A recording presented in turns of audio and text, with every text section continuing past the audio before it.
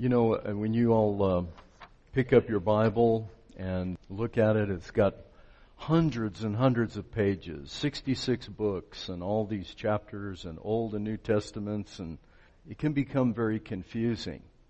And one of the things that I want to help you with, particularly this morning, is to be able to take your Bible and look at it from perhaps a 30,000-foot view. Each Christmas, I try to remind you that the trajectory of God's grace, His gospel, His love, is from heaven to earth. From heaven to earth. That's what makes your Bible unique, folks. Over against all other religions and all other philosophies and all other theologies, what is so unique about Christianity and what is so unique about our Bible is that it is God reaching down into the creation and actually reversing and restoring something that is dreadfully broken. So the best way to look at your Scripture is to understand that there are these cycles of redemptive history that are in the Scripture. And if you've been in any of our theology class, you know that I've talked about this a great deal. One of the best ways to look at it is like this. Look for births. Look for places where people are born. And you notice that after each one of those, a cycle of redemption will begin. Look at the birth of Isaac. The cycle of redemption begins again after the birth of Abraham's promised son Isaac. Look at the birth of Moses. The cycle begins again after the birth of Moses. Look at Solomon, the promised son of David. The cycle of redemption begins again. In fact, paradise came back to the earth in the reign of Solomon. The streets were paved with gold. Silver was counted as nothing. And so these births mark times of God's restoration of His people. And so the cycle, you see, is people are in paradise. And then they sin. And they're cast into the wilderness. And then sometime in the wilderness, they cry out to God. And He sends a deliverer. There's a birth. And paradise is restored. Salvation is restored. And so in our scripture that we're going to read this morning, we see that, albeit it's the very first one, and it's the story of Adam and Eve. God creates a couple, a human couple, and He pours His life, His Spirit, His breath into them. And they are to take the paradise of the garden, and they're to extend the paradise of the garden into the whole world. There's the cycle beginning.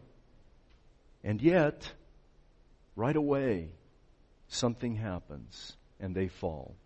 So if you have your scriptures, look at Genesis chapter 3. We're going to look at this very famous passage. I'll read it to you, and hopefully you'll see the cycle as we go through. Starting in verse 1, Now the serpent was more crafty than any other beast of the field that the Lord God had made. He said to the woman, Did God actually say, You shall not eat any of the tree of the garden? And the woman said to the serpent, We may eat of the fruit of the tree of the garden, but God said, You shall not eat of the fruit of the tree that is in the midst of the garden, neither shall you touch it, lest you die. But the serpent said to the woman, You will not surely die. For God knows that when you eat of it, your eyes will be opened, and you will be like God, knowing good and evil. So when the woman saw that the tree was good for food, and that it was a delight to the eyes, and that the tree was to be desired, to make one wise. She took of its fruit and ate, and she also gave some to her husband who was with her, and he ate. And then the eyes of both were opened, and they knew that they were naked, and they sewed fig leaves together and made themselves loincloths. They heard the sound of the Lord God walking in the garden in the cool of the day, and the man and his wife hid themselves from the presence of the Lord God among the trees of the garden. But the Lord God called to the man and said to him, "Where are you?" And he said, "I heard the sound of you in the garden, and I was afraid because I was naked, and I hid myself." And he said, "Who told you that you were naked? Have you eaten of the tree which I commanded you not to eat?" And the man said, "The woman whom you gave me, she gave me the fruit, and I ate." Then the Lord God said to the woman, "What is this you have done?" The woman said, "The serpent deceived me, and I ate." And the Lord God said to the serpent, "Because you have done this, cursed are you above all livestock and above all beasts of the field. On your belly you shall go, and dust you shall eat all the days of your life. I will put enmity between you and the woman, and between your offspring and her offspring. He shall bruise your head, and you shall bruise his heel." This text from Genesis 3, as I said, is very famous. Almost everybody knows it, and the danger is that you do know it, and that you read through it and not see that there is a cycle of redemption that is beginning right here at the beginning of the Bible. The very third chapter, the gospel is proclaimed in the Bible. There is a paradise.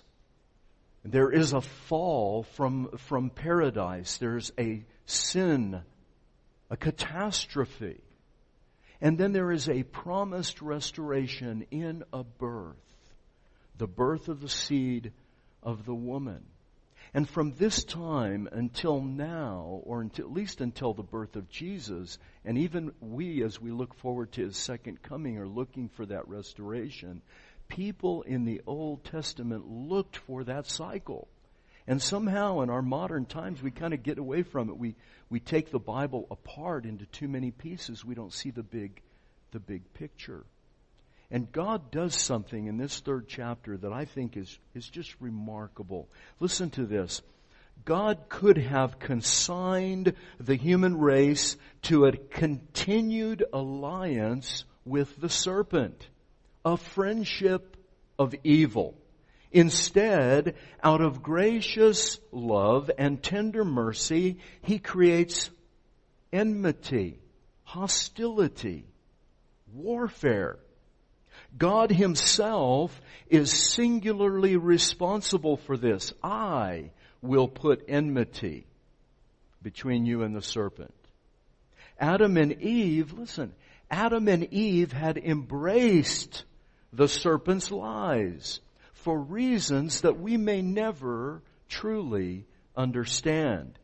Where there should have developed a natural communion between fallen humanity and their new ally, Satan, there is instead a deep, hostile antagonism, a revulsion, an enmity, whether our forebears wanted it or not.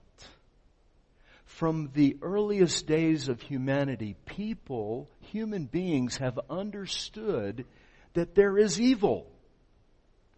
Even in our amoral world today, our modern 21st century world where truth is relative and people question, everybody knows it's evil to decapitate children and to murder wantonly, and to create terror and havoc, and to fly airplanes into buildings, and to cheat people out of their money, and to rob and steal. Everyone on the planet, doesn't matter what your religion is, we all understand that. And that is the enmity the hostility that God created with Satan. It's known in theological terms as common grace. It's a common love that God has shown to His creation. He said, I'm not going to leave you in the hands of the one you chose, the one you have now given your allegiance to. I'm not going to let it happen. I'm going to create enmity between you and that offspring of Satan. Your seed, your children, will always be at warfare with the serpent. So let's look this morning real quickly. 3 things. The purpose of this relationship. A relationship, folks, that God would not let go. You know, all of us have been hurt in relationships at one time or another. And some, when you get hurt in a relationship, some people are real clingy. They just go after the person. They won't let them go. And other people are just, oh, well, whatever, and they dump the relationship. But God was relentless in His love for His people. He would not let them go. So what is the purpose, we'll look at first, of this relationship? Secondly, we'll look at the gift of enmity. What does that mean to us as people today? The gift of enmity. And finally, the restoration of the relationship and how God does it. You know how He restores the relationship? It sends chills up my back to say it, but I'll say it because I hope it will embed itself in your mind right now. We'll get to it later. How does He restore our relationship? In a bruised heel. A humanity. A human who is wounded. That's how He restores His people. So, the purpose of relationship. Well, what is it? God's purpose, folks. Remember, 30,000 feet. We're way up here. We're looking down on the Bible. His purpose of creating you and me, His purpose for this world has always been fellowship, love, and communion with us, with His creation, with everything that He made, with the entire cosmos. He loves His creation. He loves the trees. He loves the rocks. He loves the animals. He loves my 2 dogs. He loves your work, your job, your career. He loves music. He loves to see us gather on Sunday morning. He loves Advent wreaths. He loves poinsettias. Everything. God has created a world filled with beauty and diversity, and He loves it. And He walks, the Scripture says, He moves among it. Look at verse 8. They heard the sound of Him walking in the cool of the day. God is involved in His creation. He comes into His creation and is involved providentially in all of its doing. And paradise then, folks, paradise is not merely a place. It's not a geographic location on a map. Although you could have got your GPS and you could have located the Garden of Eden. But that's not why it was the Garden of Eden. It was not the Garden of Eden because it was paradise. It was paradise because God was there. He was present. He was meeting in a holy sanctuary with His people, like He is right now this morning, or like He meets with you sometimes in the mornings when you're praying and doing your personal worship in the morning. God is present, and it's His presence, that relationship, that makes paradise, where we have love, communion, fellowship. In Genesis, right away, from the very first chapters, the very first words you hear, the Spirit of God is hovering. He's speaking. He is forming. He's taking dust, clay. He's molding and shaping. He puts the man to sleep. He takes a rib. He gives the man, the woman. He rests on the 7th day. Do you see it? God is providentially present in this world. He is not Aristotle's God, the unmoved mover who's up there somewhere who just sort of oversees all of the calamities and is not moved by them and does nothing to move them. He's not the clockmaker who winds it up and then steps back and just watches things roll. He's involved. It is, as my brother David reminded me just this week, it is the defining doctrine of Reformed theology, and could say almost all of Christianity is God's interaction in providence. Our own shorter catechism says, what is providence? Providence is God's works of providence, are His most holy and divine interaction with His creation. And if you can see that He is not simply standing back and watching your life roll by, but is active and involved in everything that you do, it will change the way you look at your relationship. God's works of providence, His hand, invisible in your life, in everything, small to large. The Spirit hovering. But what happens? Look at verse 10. There's poison. The relationship is poisoned. And every one of us knows what that's like, to have a relationship that gets soured, that gets poisoned. Can happen in the closest of families. Can happen between husbands and wives who at one point were so in love, they had stars in their eyes, nothing could go wrong. It's romance, romance, romance. And some years later, it starts to get a little bit sour or old or tired, whatever the case may be. And so we all know what it is to have a relationship. Verse 10, he heard the sound. They heard the sound, and look what happened. They were afraid. They were naked, and they hid themselves. It's true that the Bible says that we are enemies of God. The New Testament says we're enemies of God, that we're alienated from God, that we are strangers to God, and that the Apostle Paul even goes to say there's no one that seeks God. No, not one. Nobody's seeking Him. And so you would think that what I said earlier about God creating this tension, this enmity, that is contradictory, but it's really not, because think about it. Look, folks, think about this. Every human being that I know, that I have ever met, and I haven't met everybody, but I've met a lot of people in my life, and everybody I know, including myself, there's something raw, something empty, something missing inside every one of us. Yes? All of us. And we want something. And we can't seem to find it. So we look for it in all kinds of places. We look for it in good places. We try to get it out of work. We try to get it out of our relationships. We try to squeeze it out of our marriage. Or maybe you have children and you say, I'm going to squeeze it out of my children. I'm going to make my children perfect children. And you know what will happen to your children if you do that to them? You'll ruin them. Do you know what will happen to your job if you say, I've got to have the perfect job and it's got to give me this amount of satisfaction? You will become to where you hate your job. Yes? You all know what I'm saying?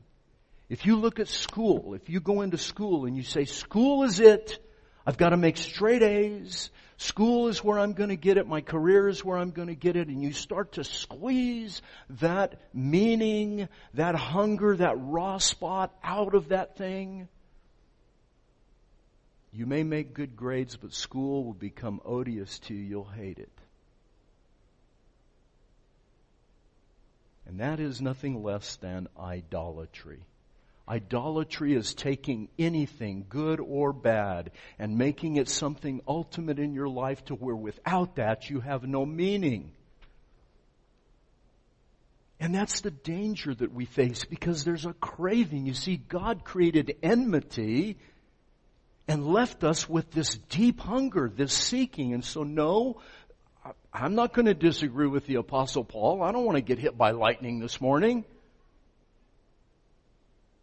No, there's no one that seeks after God. No, there's no one that's seeking righteousness. Of course not. But we're seeking something. Everybody is. Everyone is seeking something. St. Augustine, very famous, first paragraph of the Confessions. So some of you have read the Confessions of St. Augustine's. His prayer. Everyone knows his prayer. O Lord, our hearts are restless until they find what? What? Rest in Thee. There's a restlessness in the heart of man. God put it there. He created enmity with Satan. He did not leave us to our natural ally. He absolutely refused to give you up, folks. And He said no to the devil, and He said no to Adam and Eve. You've gone this far, but no further. I'm not giving you over to him. Grace and love. And then He turns around, and throughout the Scriptures, I'm just going to give you two. Jeremiah 29 and Matthew chapter 11. In Jeremiah 29, the prophet told the wicked, rebellious people of Israel this: seek me, and you will find me. When you seek me with all your heart. He's telling human beings, seek me.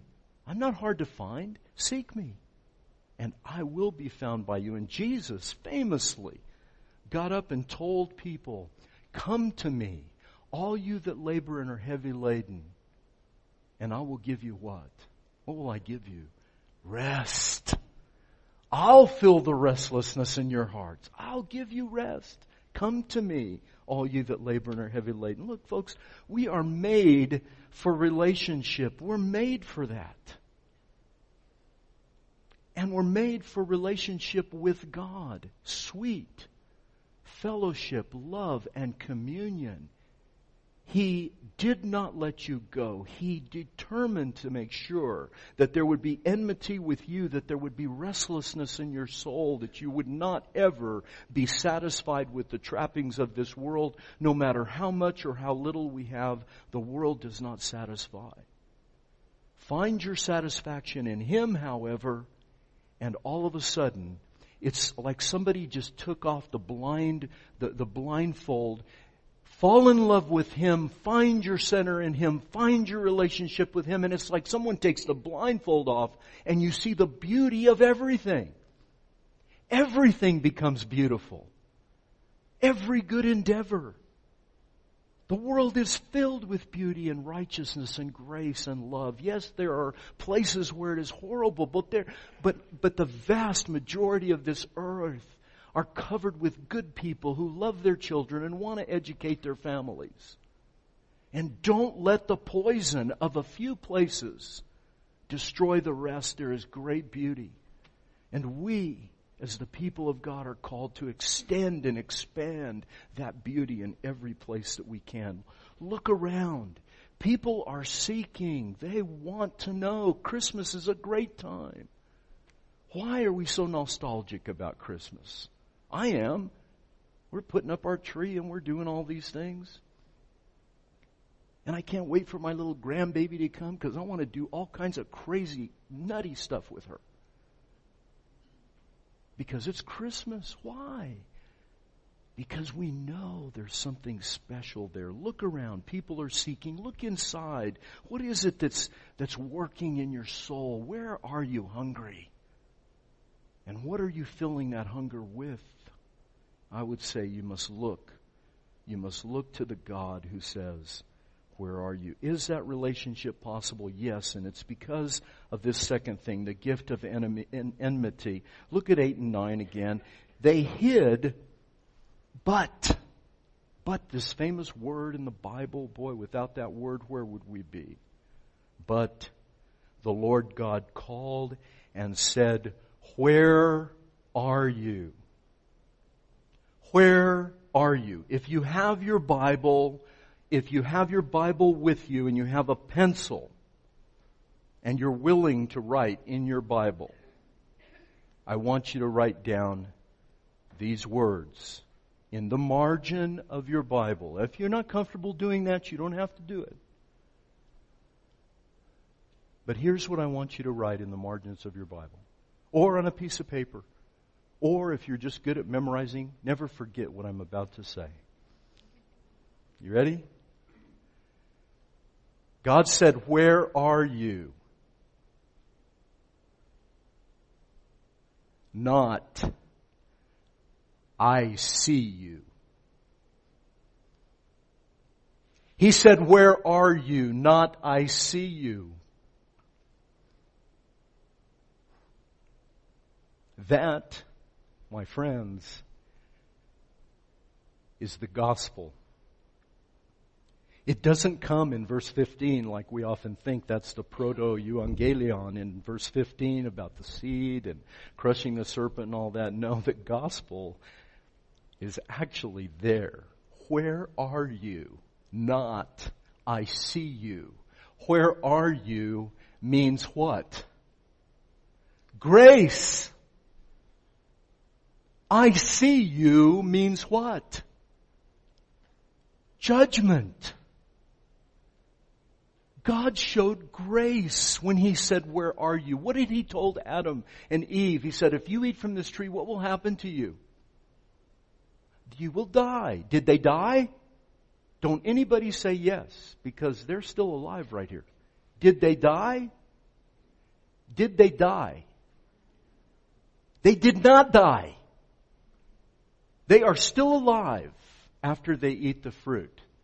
Now granted, they spiritually die. But let me challenge you. You have your Bible there? Who has a Bible? Do you have a Bible?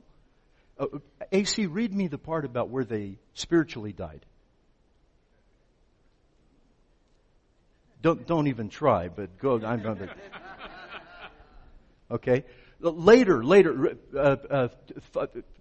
chapter 11, chapter 12, chapter 13, 15, chapter 50 of Genesis. Does it ever say they spiritually died? Please, all you biblical scholars. Anybody? No.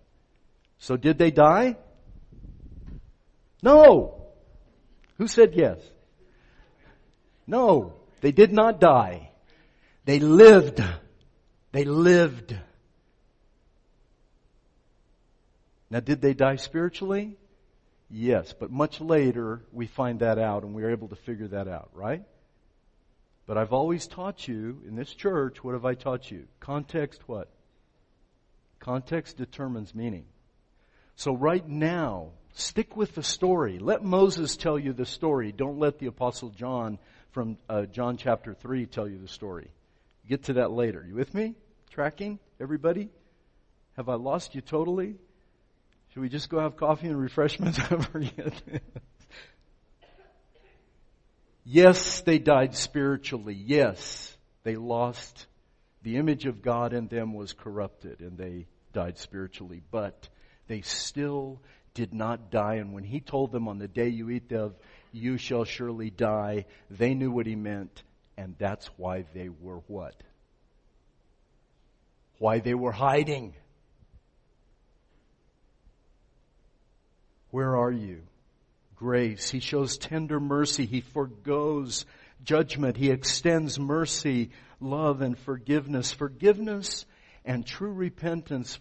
Forgiveness always precedes, this is something else you can write in your notes, forgiveness always precedes repentance. Always. Otherwise, repentance would be meaningless. We can talk about that after church because I'm sure that's going to make your head spin. But forgiveness always precedes repentance. And true repentance, listen carefully, true repentance is always a response to the extension of grace and mercy. You don't repent and then God says, "Oh gosh, I'm sorry. Yeah, I will. I'll repent. I'll accept your repentance and I will forgive you." Repentance is always a response to an outstretched hand of love and mercy and grace. Otherwise, it would be meaningless. And He creates enmity, hostility. But they hide.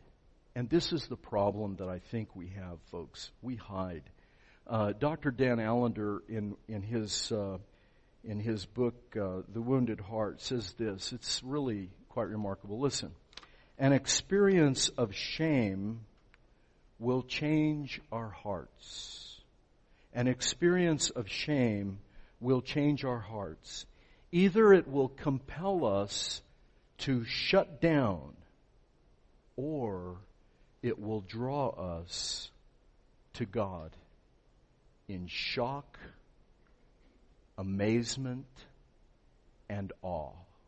So what Dr. Allender is saying is this: when we experience sin, when we sin, and we experience shame and guilt, our tendency is to hide. You see, it'll compel, some people are compelled to hide when they sin, to cover their sin, to mask their sin. We do a great job. In fact, our parking lot out here is where we should have the cameras, because that's where we really are good at it. We mask all of our sins before we come into church, because we don't want anybody to see us the way we really are. Right? But there's someone who sees you the way you really are. He sees you, and He doesn't say, I see you. He says, where are you? He calls you to repent. He has the outstretched hand of love. Where are you? Here it is. Come to me. Seek me. It's open. It's ready. Where are you? It's amazing. It's amazing grace. Our first impulse, folks, is to hide, isolate, cover up, make excuses, self-protect. Instead, confess your sin. Confession is not telling God something He doesn't already know. The word confession means to agree with God that what you have done is wrong. That's all it is. It's just agreeing with Him. Expose your sin, your guilt, your shame. Expose it to the light of God's holiness. You see, we spend a lot of our energy, folks, trying to sew fig leaves together and cover our nakedness. And it's the worst thing. And I've urged you at Christ the King, if there's I can't speak for other churches, but I want our church to be a place where the people that are part of this church and others that God may bring to us that are wounded and broken and hurting and have a mess in their life, that they feel entirely comfortable getting around us, not because we simply tolerate their mess and their sin and their bad behavior, but because we recognize a kindred spirit. Yes? We recognize a kindred spirit. And if people can come into this church and come into the life of this small community here and know that they're safe with us, that we're not going to go crazy if we find out something about them, but we're going to embrace them and say, but for the grace of God, there go I, and not only that, I've been there. If we can do that, folks, people would flock to us.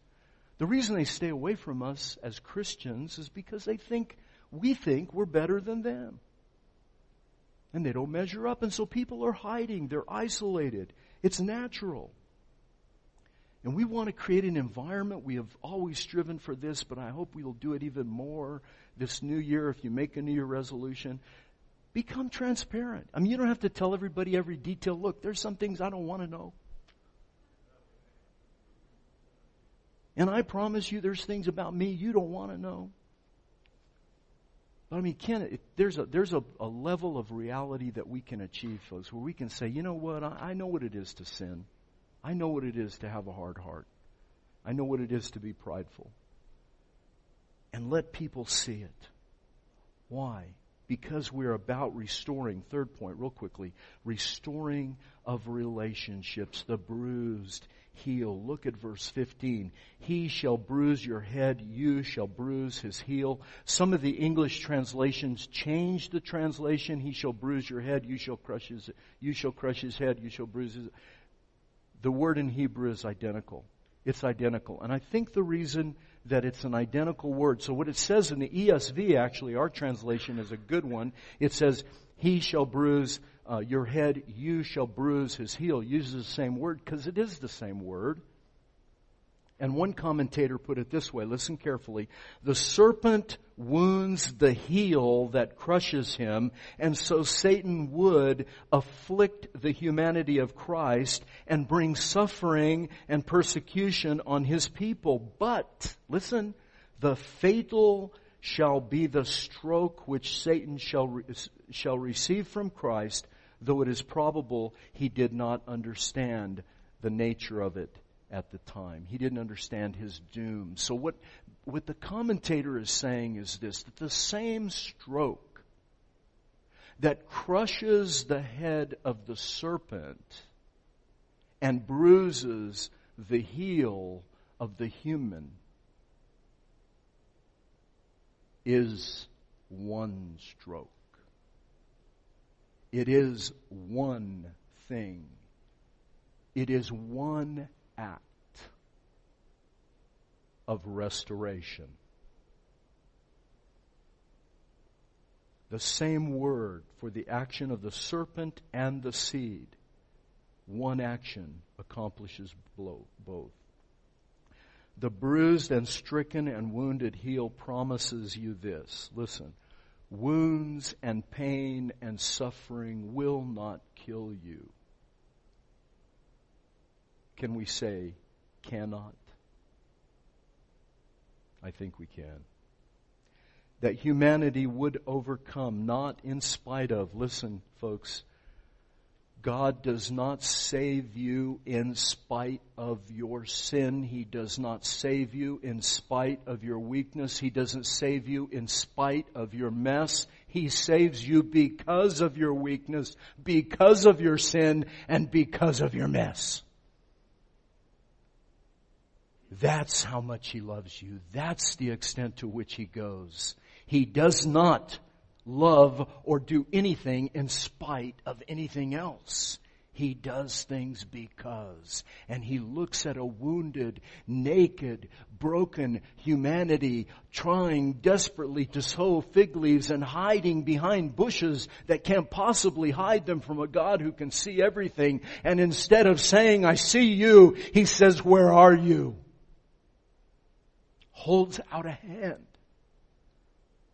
of love and tender mercy. Our humanity, folks, is not the problem. And how do we know that? So many Christians are anxious to throw off this body and go to someplace called heaven. When you are not made for heaven, you are made for the earth. You're a human being, and you'll live all eternity here on this earth in a human body. Why do we know that? We know that because of Christmas.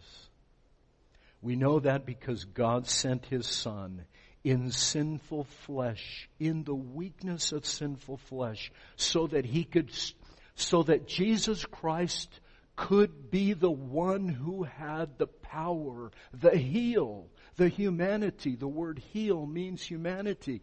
Who had the humanity and could take that humanity and crush the serpent's head, thereby delivering the stroke of death to the serpent, albeit incurring a wound in His own life, the wound of the cross.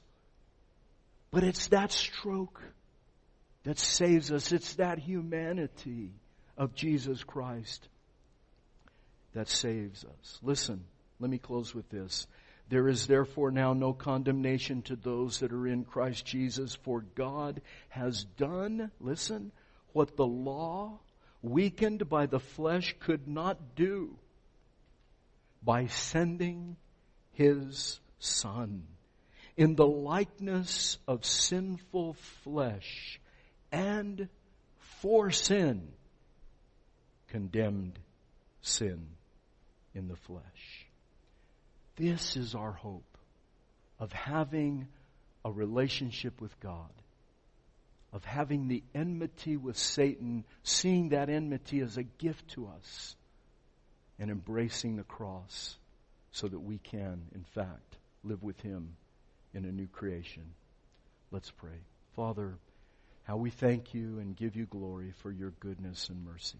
I pray that at this Christmas time that you will cause us to love you more deeply and more dearly and see the glory in those words, where are you? Not, I see you. How you love us. Fill us now, Father, with the bread of heaven, that we might taste and see the Lord is good and his mercy endures forever. Amen.